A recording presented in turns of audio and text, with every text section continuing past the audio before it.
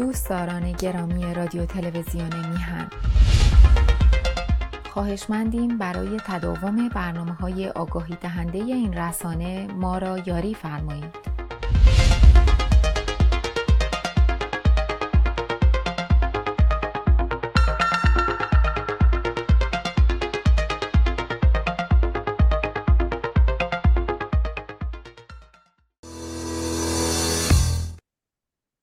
با سلام به بینندگان گرامی تلویزیون میهن و تشکر از دوستان گرامی سرکار خانم و آقای سعید بهبهانی. من قبل از اینکه ادامه وضع و شرایط روح علمی تعریف ژان فراستیه را ترجمه زنده یاد علی محمد کاردان رو بخونم،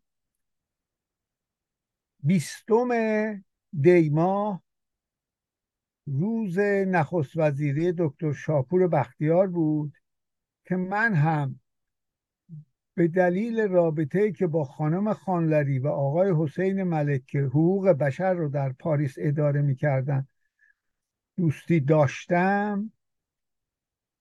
بعد از پایان تحصیلم همکاری داشتم و من هم جزو 4 نفری بودم که مسئول امور تعلیمات بودم. به اصطلاح نزدیک به هر این 37 روز بعد از 37 سال به قول اون کتاب سلطنت چیز کرد، نخست وزیری کرد و چون انسان لایکی بود، البته به دلیل جو میخواست با خمینی سازش کنه چون خمینی رو نمیشناخت، بنی صدر نذاشت و به هر حال آقای سنجابی هم تیر خلاص رو رفت و در عرض خدمت عزیزان کریم سنجابی منظورم، در نفل و شاتو با اون 3 ماده‌ای که امضا کرد به مغز جبهه ملی زد در واقع. و البته قبل از اون 3 نفر، یعنی آقای سنجابی که در واقع جانشین مصدق دبیر اول جبهه ملی بود و آقای بختیار و آقای فروهر زنده یاد، هر سهشون به هر حال یه نامه‌ای به شاه نوشتند در 22 خرداد 56 که مملکت در خطره. شاه مسخره کرد و چیز نکرد و اون 3 ماده‌ای که سنجابی رفت بدون اینکه به از خمینی چیزی بگیره، میخواست در کنگره‌ای در کانادا شرکت کنه، در پاریس پیاده شد و دوستانش بردن، مانیان و محمود مانیان و احمد سلامتیان بردن اونجا و این خمینی هم گفته بود اینا رو بنویسه، یه چیزی بنویسه بیارید ببینم چه جوریه، که به حضور بپذیره یا نپذیره. خیلی حقارت. 1 ذی‌حجه عمدن هم قمریش هم نوشته بسم تعالی 4 ذی‌حجه 1398 مطابق با 14 آبان ماه 1357. 1. سلطنت کنونی ایران با نقض مداوم قوانین اساسی و اعمال ظلم و ستم و ترویج فساد و تسلیم در برابر سیاست بیگانگان فاقد پایگاه قانونی و شرعی است. یعنی محمد رضا شاه. 2. جنبش ملی اسلامی ایران با اینه که میگم تیر خلاص رو زده، با وجود بقای نظام سلطنتی غیر قانونی با هیچ ترکیب حکومتی موافقت نخواهد کرد.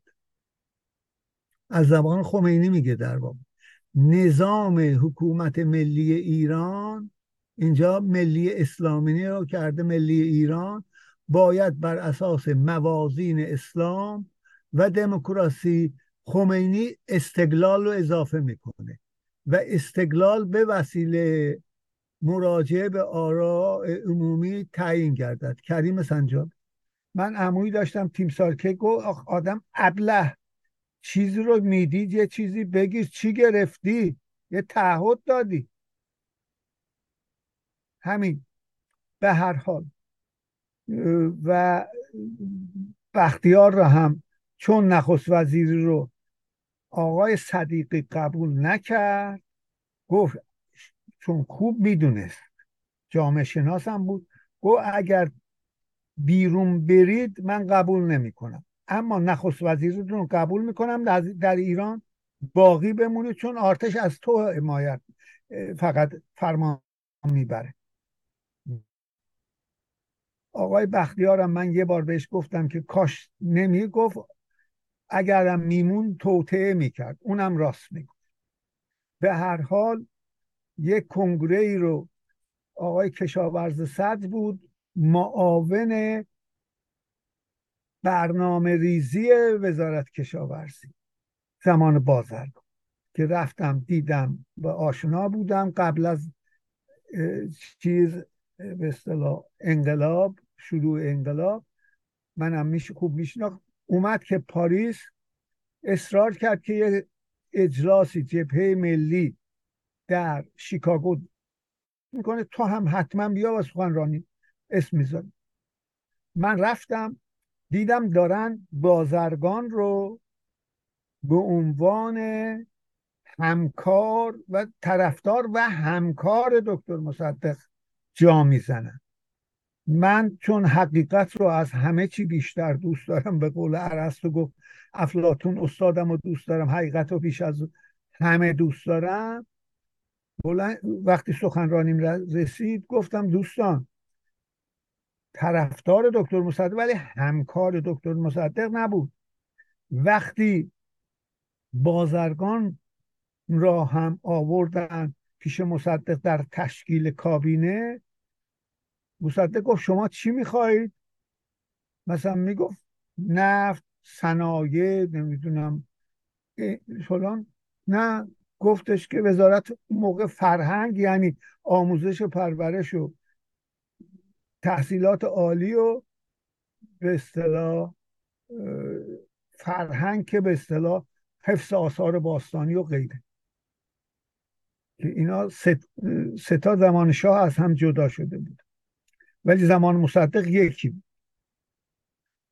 گفت وزارت فرهنگ. مصدق برگشت گفتش که عبارتی به همین مضمون، من آموزش و پرورش فرهنگ مملکت رو به دست آدم مذهبی نمیدم که چارقد سر دخترها بکنه اجبار. شما تخصصتون چیه؟ این رو یک شخصی که خودش هم مصدقی بود ولی حقیقت دوست بود به من گفت. وقتی بازرگان راجبش صحبت شد گفتش که ترمودینامیک خوندن فرانسه.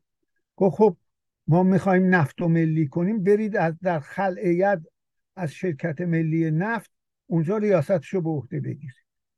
آقای بازرگان رفت، فوراً به مصدق 2 روز بعد خبر دادن که آقای بازرگان میخواد استخرهای زنان و مردان انگلیسی آبادان رو از هم جدا بکنه. مصدق چون میدونست این چه رسوایی سیاسی در تبلیغ شرکت نفت به بار میاره، اون آقا یه عبارت خیلی بدی به بازرگان به کار برد. مصدق گفت هوش، یعنی وایستا، عزلش کرد دیگه. در دور بر مصدق از بازرگان نمیتونست سراغ بگیره. این اون خاطره ای بود که خواستم بیان کرده باشم. رسیدم به موانع ادراک، بخش 4 این کتاب که رفته رفته میره روی علم و نقدها و انتقادات را هم به اصطلاح بازگو میکنه، که در اینجا این بخشو خوندم رسیدم فکر بشر به مغز او بستگی دارد، یعنی روح و فلان و غیره وجود نداره. بعد اونجا رو هم خوندم رسیدم به اینکه چرا بشر نمیتونه واقعیات رو کلن دریابه و بعضا فکر میکنه که یه بخشهایی رو از اون میدونه، همه رو میدونه. بیکران بودن جهان و نامتجانس بودن زمان که در مکانیک کوانتیک و در علوم انسانی همین جوره، در حالی که بیکران بودن جهان سر جای خودشه ولی زمان متجانس میشه در مکانیک. یعنی یه سنگو میندازید، همون سنگم میندازید، میتونید فیلم برداری هم بکنید، ثانیه ها مثل همه. بعد در رابطه با این موضوع ماجرای گارش یا گارش را گفت و گفتش که من فرانسوی میلکو، چون فرانسه او نداره، آمریکایی ها خوب متوجه، من میلکو خوب تلفظ نمی کردم به تلفظ امریکایی. یه امریکایی هم در فرانسه گارشو غ میگن به جای ر، گارشو تلفظ میکرده، راننده های تاکسی گیج میشدن. من رسیدم به دنباله همین مسئله گارش که نتیجه گیریشه. در واقع من برای این تجربه و نظایر آن که هر کس میتواند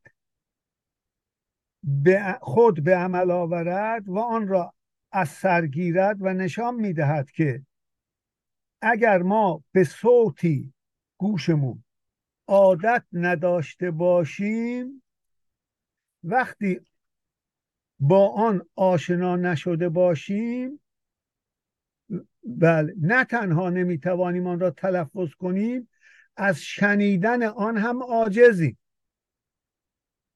به این مسئله اهمیت بسیار قائلم. مؤلف می نویسه. من از دوستانم هم گفتم که معلم فرانسوی میگفت بیوروکراسی، اونا میگفتن بوروکراسی. میگفت دو لو، اونا میگفتن دو لو، چون فارسی نداره. همکاران 4 تا دوست دانشگاه ابوعلی سینا بود، اینجا داشتن فرانسه یاد میدادن در فرانسه. در اینجا چنان که درباره حسن نیت و سوء نیت گفتیم، میل به فریب دادن خود و عقب انداختن و تأمل و انکار کردن و موجه ساختن و ثابت کردنی در میان نیست. تجربه ارگارش نشان میدهد که این وضع رفتار یا امیال نیست که مسئول قضیه است.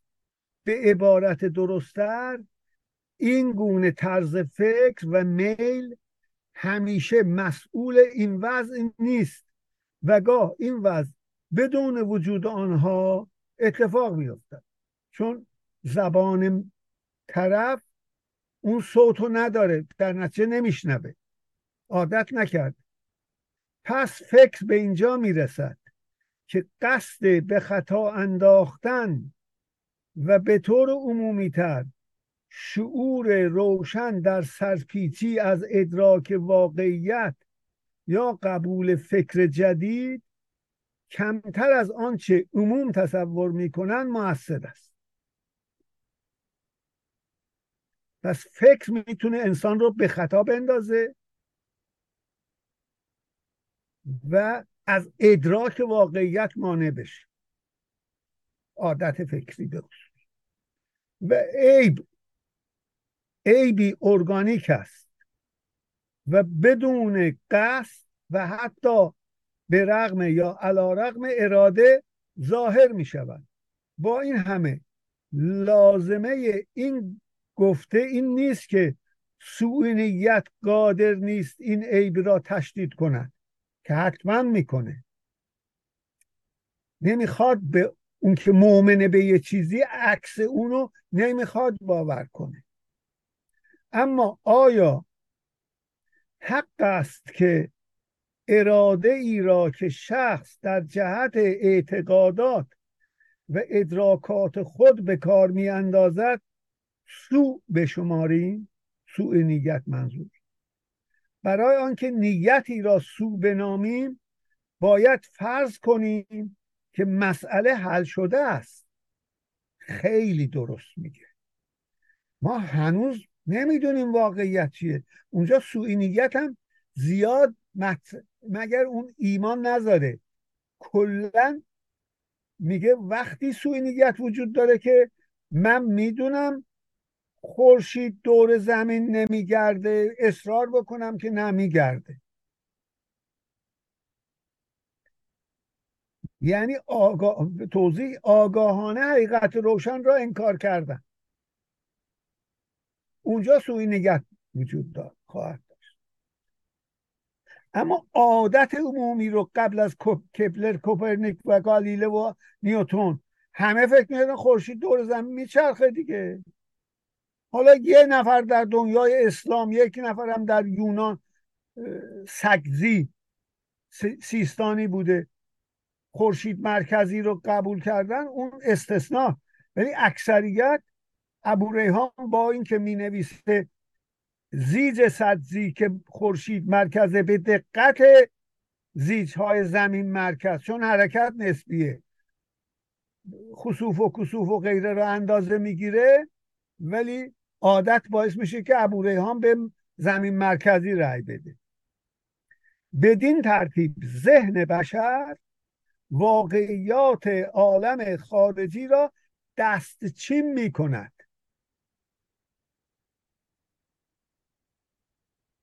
مغز او در ادراک واقعیت عالم خارجی، زمانی که این واقعیت با محتوای قبلی آن وفق نمی دهد، اگر ناتوان نباشد لااقل قادر نیست یا به دشواری از عهده آن ادراک آن برمیآید. این ادراک برمیآید وقتی این قانون در مورد احساسات ابتدایی صادق باشد، به طریق اولا در مورد ساختمان‌های عقلی نیز صدق می‌کند. یکی از تجارب متداول و معلوم این است که متن واحدی از عالم سیاست را مثلا بدهیم به یک مبارز طرفدار فلسفه مارکس، جنگ طبقاتی منظور، و یک نفر دیگر که برای اعتقاد مارکس اهمیتی قائل نیست، و از این دو نفر بخواهیم که آن را خوانده، خلاصه آن را به نحو عینی و بدون هیچ گونه تعبیر و تفسیر بنویسند. ملاحظه خواهیم کرد که این نوشته ملخص، یعنی خلاصه شده، این دو نفر با هم تفاوت بسیار دارد و عقایدی که در این متن به نظر این دو نفر مهم رسیده یکسان نیست. سپس هر یک از آنان را پس از این آزمایش ناگهان متوجه می کنیم که نکته‌ای که در خلاصه خود از قلم انداخته‌اند مطلبی است که واقعا در متن وجود دارد. همون هر کسی از زن خود شد یار من دیگه مولانا. وقتی به مرحله ترکیب و تألیف احکام کلی و فلسفی میرسیم، ما در علم دو کار انجام میدیم. اول تحلیل و تجزیه میکنیم، بعد باید اون رو ترکیب کرد. بله. وقتی به مرحله ترکیب و تألیف و احکام کلی و فلسفی میرسیم، پدیده انتخاب یک قسمت از واقعیت گسترش مییابد.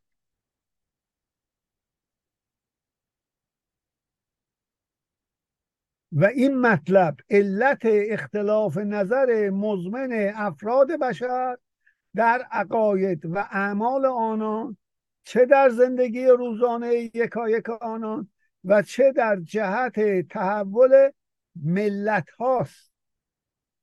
مثلا همین اختلاف نظر وقتی بر اثر دخالت فکر روشن و استدلال عقلی توسعه می‌یابد، یک نفر مبارز انقلابی را وادار می‌کند که کشمکش ها و آلام پیش از انقلاب را بیماری وخیم و درد بیدرمان و کشمکش ها و آلام پس از انقلاب را حوادثی اجتناب ناپذیر و گذران بداند. در صورتی که یک نفر مبارز ضد انقلاب از نظر اون طرف درست برعکس فرد انقلابی کشمکش های قبل از انقلاب را اجتناب ناپذیر و گذران و کشمکش های پس از آن را وخیم و یأس‌آور می شمارد. گفتن این که این دو نفر سوء نیت دارند اغلب اوقات خطاست. گذشته از این اصل و اساس مطلب ناگفته گذاشته می شود.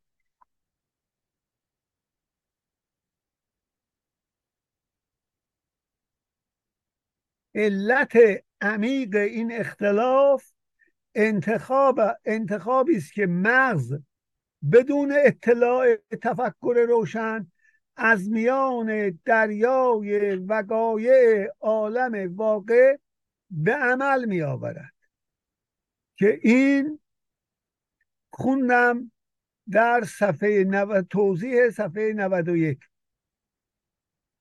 دیگه تکرار نمی‌کنم. رسید به تیتری به نام روح عقلی در کنار و یا گاه در مقابل روح علمی.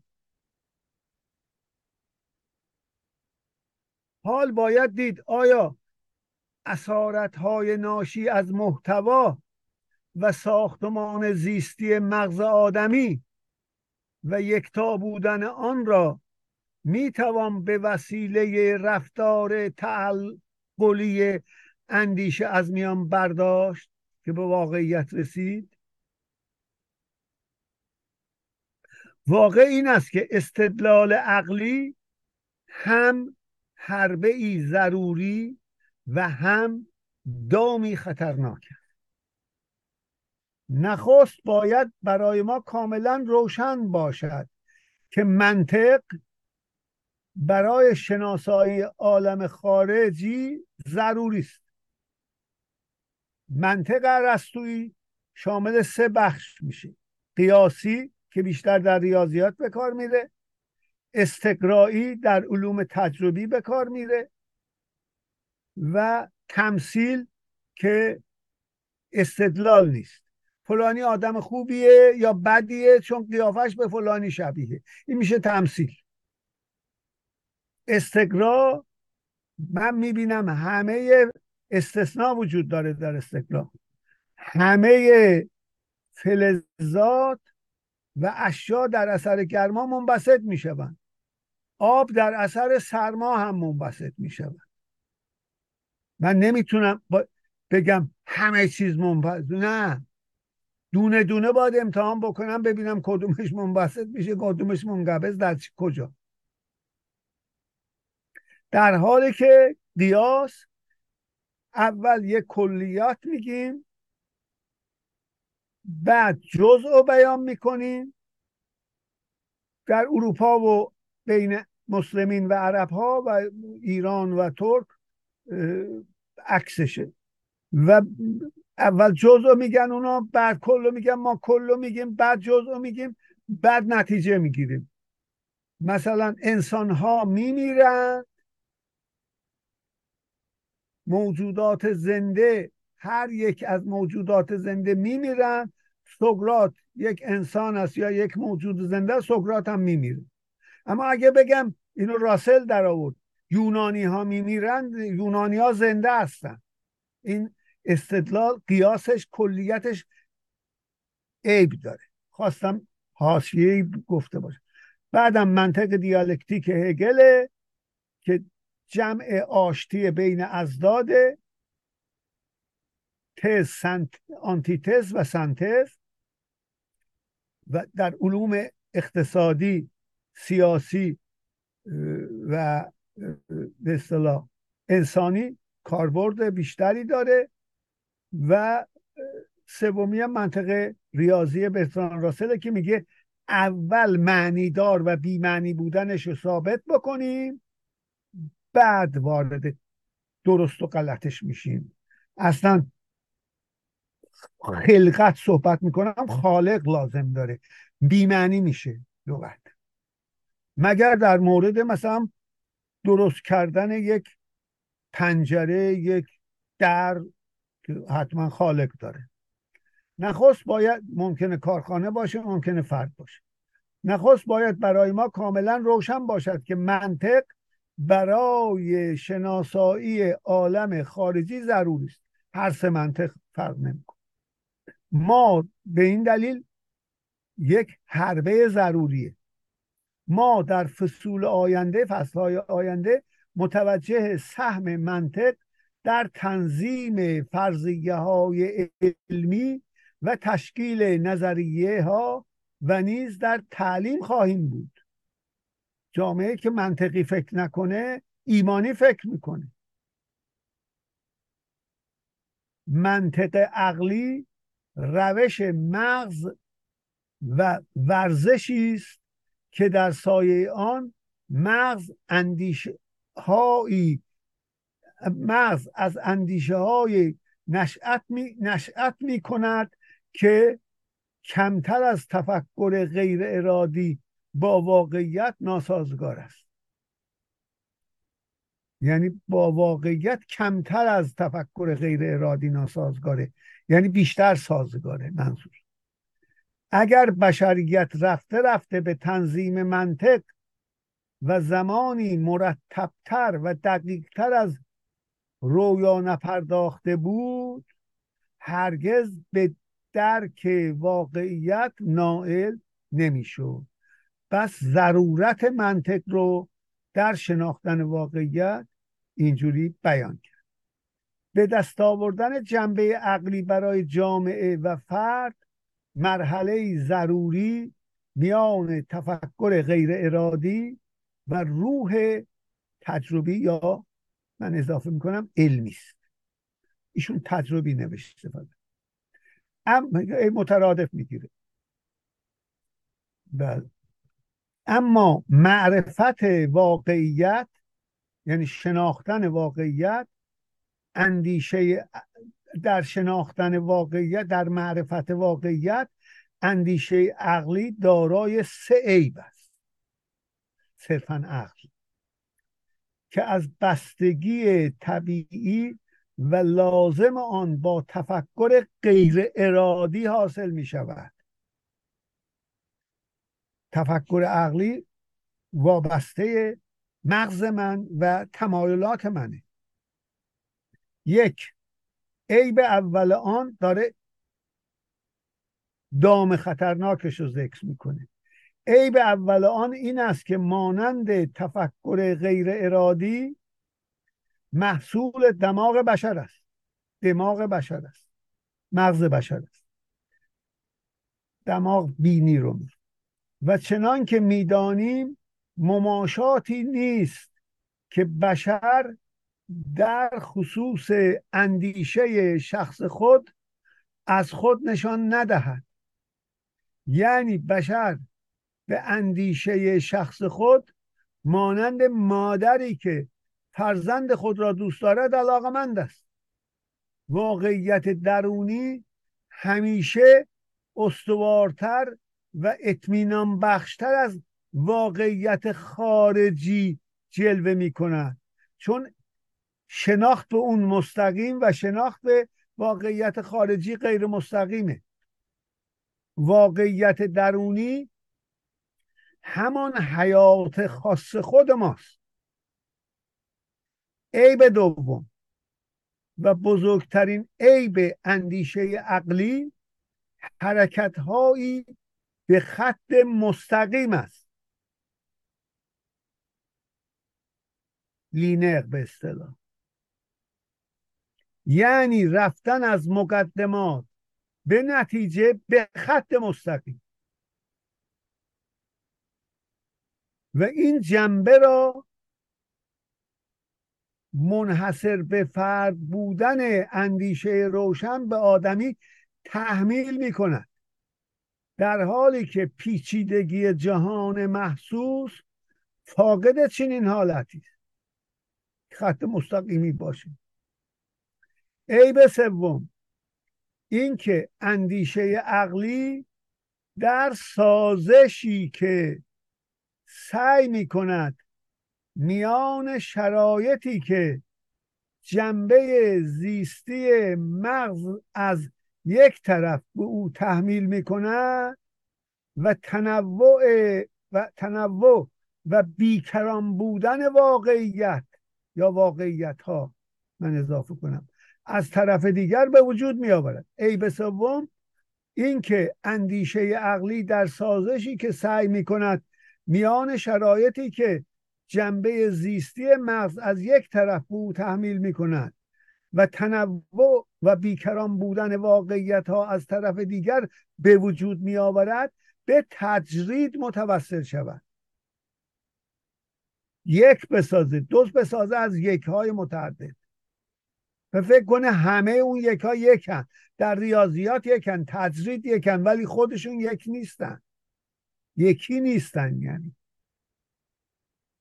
و ما دیدیم که چگونه تجرید، ابسترکسیون به فرانسه، ابسترکشن به انگلیسی، باعث ساده کردن و تخمین زدن و مسله کردن نه واقعیت می‌گرده. همون مثال راسل که یونانی ها نمی‌میرن، بگم انسان میمیرد، بگم انسان ها میمیرد، انسان ها میمیرن. اما اگه بگم انسان میمیرد، انسان هنوز زنده است. زیا انسان است، زیا میمیرد، نه. راسل نشون داد که این استدلال ارسطویی نادرسته، ولی وقتی تجرید میکنه فکر میکنن خب انسان از همه انسان ها تجرید شده، شامل همه انسان هاست، همه هم میمیرن. ببینید ظرافت ریاضی راسل در منطق. از هم اکنون دامهایی که گسترده شده، پس عقل صرفاً، روح عقلی صرفاً نمیتونه به دلایلی که ضمن اینکه ضروریه، نمیتونه همیشه مثل روح علمی و تجربی ما را به واقعیت نزدیک بکنه. از هم اکنون دامهایی که گسترده شده هویداست، یعنی بشر به یقین عقلی اکتفا میکنه، در حالی که برای شناسایی امر واقع آنچه تنها حائز اهمیت است تحقیق تجربی است. و سلام.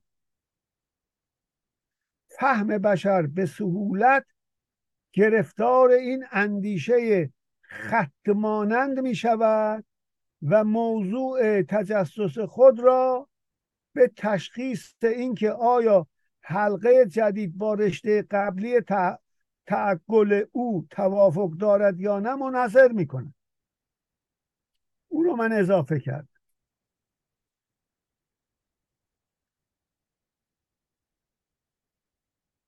اما چنان که دیدیم این کار به معنای رد اموری است که در ادراک تازگی دارد. کشف علمی عبارت است این نیست که از مقدمات قدیم نتیجه تازه ای را بدون تناقض استنتاج کنیم. کشف علمی افزودن مقدمات جدید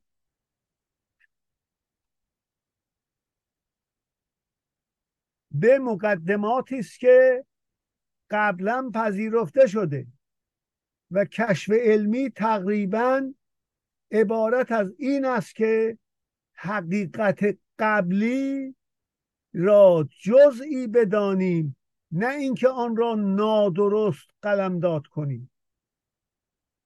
یعنی قانون نیوتن با نسبیت و تئوری‌های بعدی نقض نشد، معلوم شد در یه حوزه صادقه، در حوزه منظومه شمسی. در زندگانی علمی افراد بشر، یعنی علم نسخ میشه، تکمیل میشه. اگر اصل مبناش تغییر کنه به کلی نوشته های قبلی به تاریخش سپرده میشن. مثل چی؟ مثل کشف DNA و ژن انسان. هر چی راجع به نژاد و فلان و فلان گفته بودیم همه رفت تو هوا. مثل چی؟ مثل کشف خورشید مرکزی که زمین دور خودش میچرخه، دور خورشید میچرخه. من فکر میکنم خورشید دور من میچرخه، زمین حرکت میکنه. و یکی از فیزیکدانای بزرگ گفت وقتی کوپرنیک و پشت سرش تا نیوتن ثابت کردن که آنچه به ظاهر ساکن است کره زمین در واقع متحرکه و آنکه در ظاهر متحرکه در واقع ساکنه، خورشید نسبت به ما، معلوم شد چگونه داده های حسی ساده میتونه فریب دهنده باشه. تکمیله است بر سخن کتاب. بله. در زندگانی علمی افراد بشر می توانند با مهارت کامل اموری را که به صحت آن ایمان دارند به زور استدلال و صرف نظر از منشأ ایمان خود ثابت کنند و عموما نادرست بودن استدلال نتیجه نقص منطق نیست. بسیار درست میگه. بلکه این انحراف ناشی از نقص مقدمات است یا غلط بودن اون مقدمات است که انتخاب کرده. یعنی اون بی‌معنی بودن یا نادرست بودن اون اصل مبناها.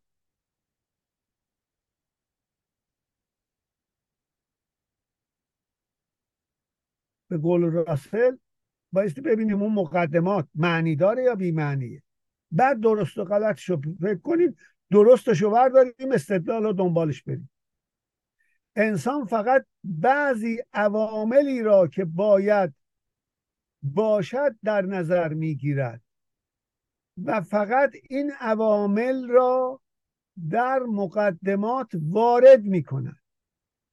مثلا پدیده‌ای تقریباً به 50 عامل مربوط است، ولی شخص 5 یا 3 یا تنها یکی از عوامل را می‌بیند و بر اساس همین عوامل یا همین عامل به تنهایی استدلالی می‌سازد که از لحاظ ضبط و ربط عقلی بی‌نظیر و کامل است و برای تحمیل شدن به ذهن سازنده آن میلیون ها مغز دیگر دستگاه منطقی آن و برای تحمیل شدن به ذهن سازنده آن میلیون ها مغز دیگر دستگاه منطقی آن کافی است. تردیدی نیست که متخصصان سعی میکنند پیوسته منطق را کامل کنند که راسل در همون زمان حیات ایشون کامل کرد، ولی و رفته رفته فنون عقلی ترتیب دهند که همواره از میزان خطای آن کاسته گردد. این فنون پیچیده است که آدم معمولی و اکثریت عظیمی از اهل علم از آن بیخبرن. اون موقع خیلی درست میگه ها. باری نقش ایمان رو در مورد دانش بگم. نیوتن، من دارم به فرانسه ترجمه شده، یه کتابی داره راجع به دین، شدیداً مؤمن بود.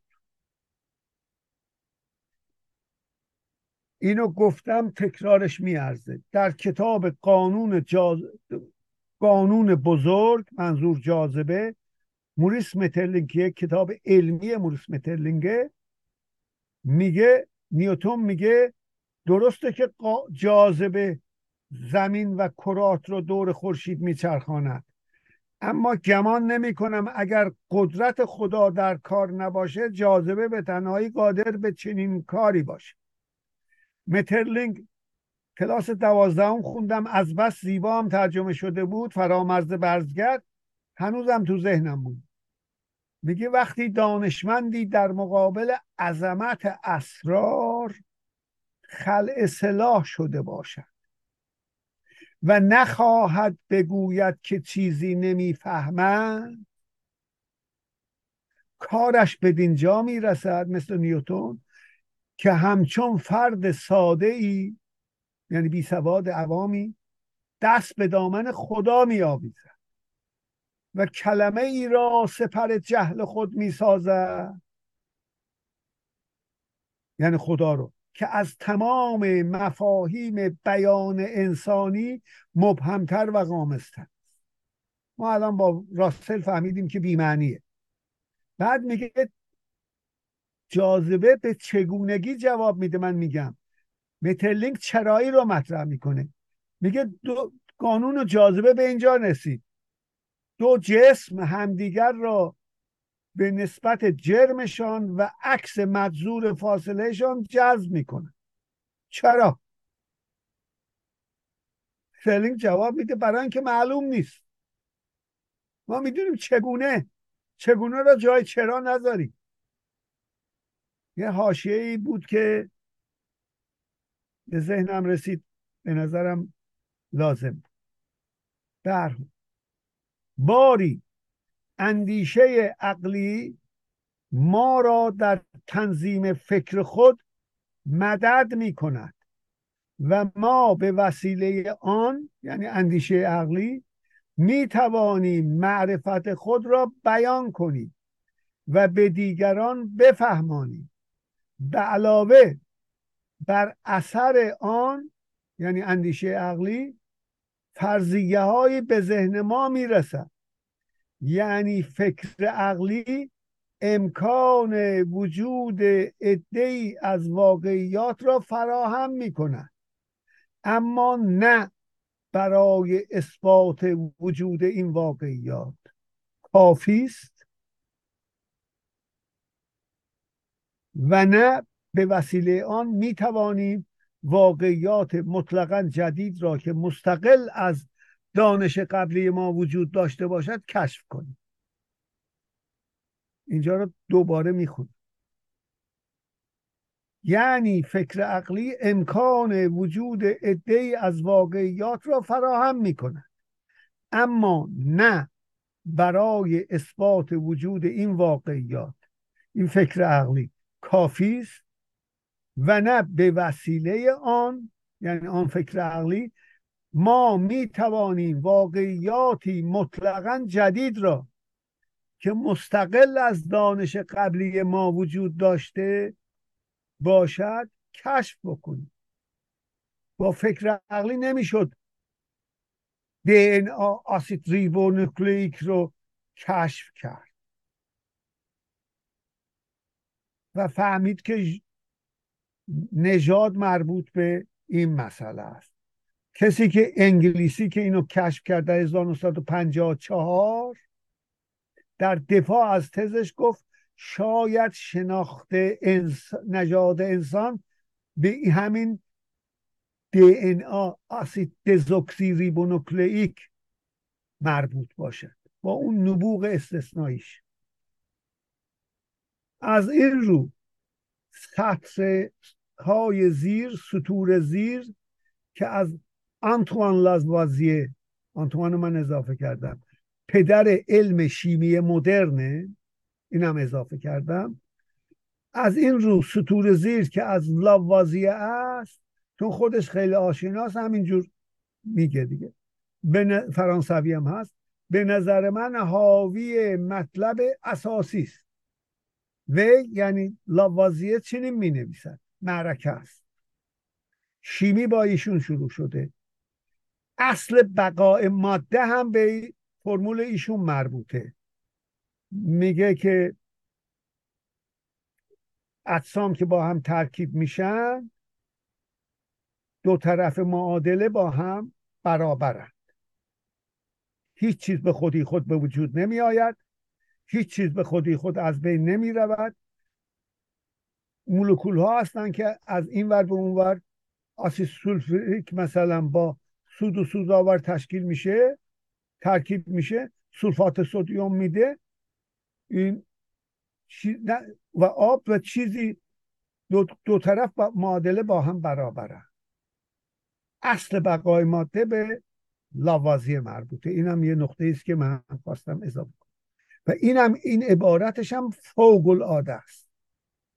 و چنین می نویسد: تنها وسیله ای که مانع جدایی و فاصله میان اندیشه و واقعیت می شود عبارت از این است که دو نقطه: حتی الامکان استدلال را که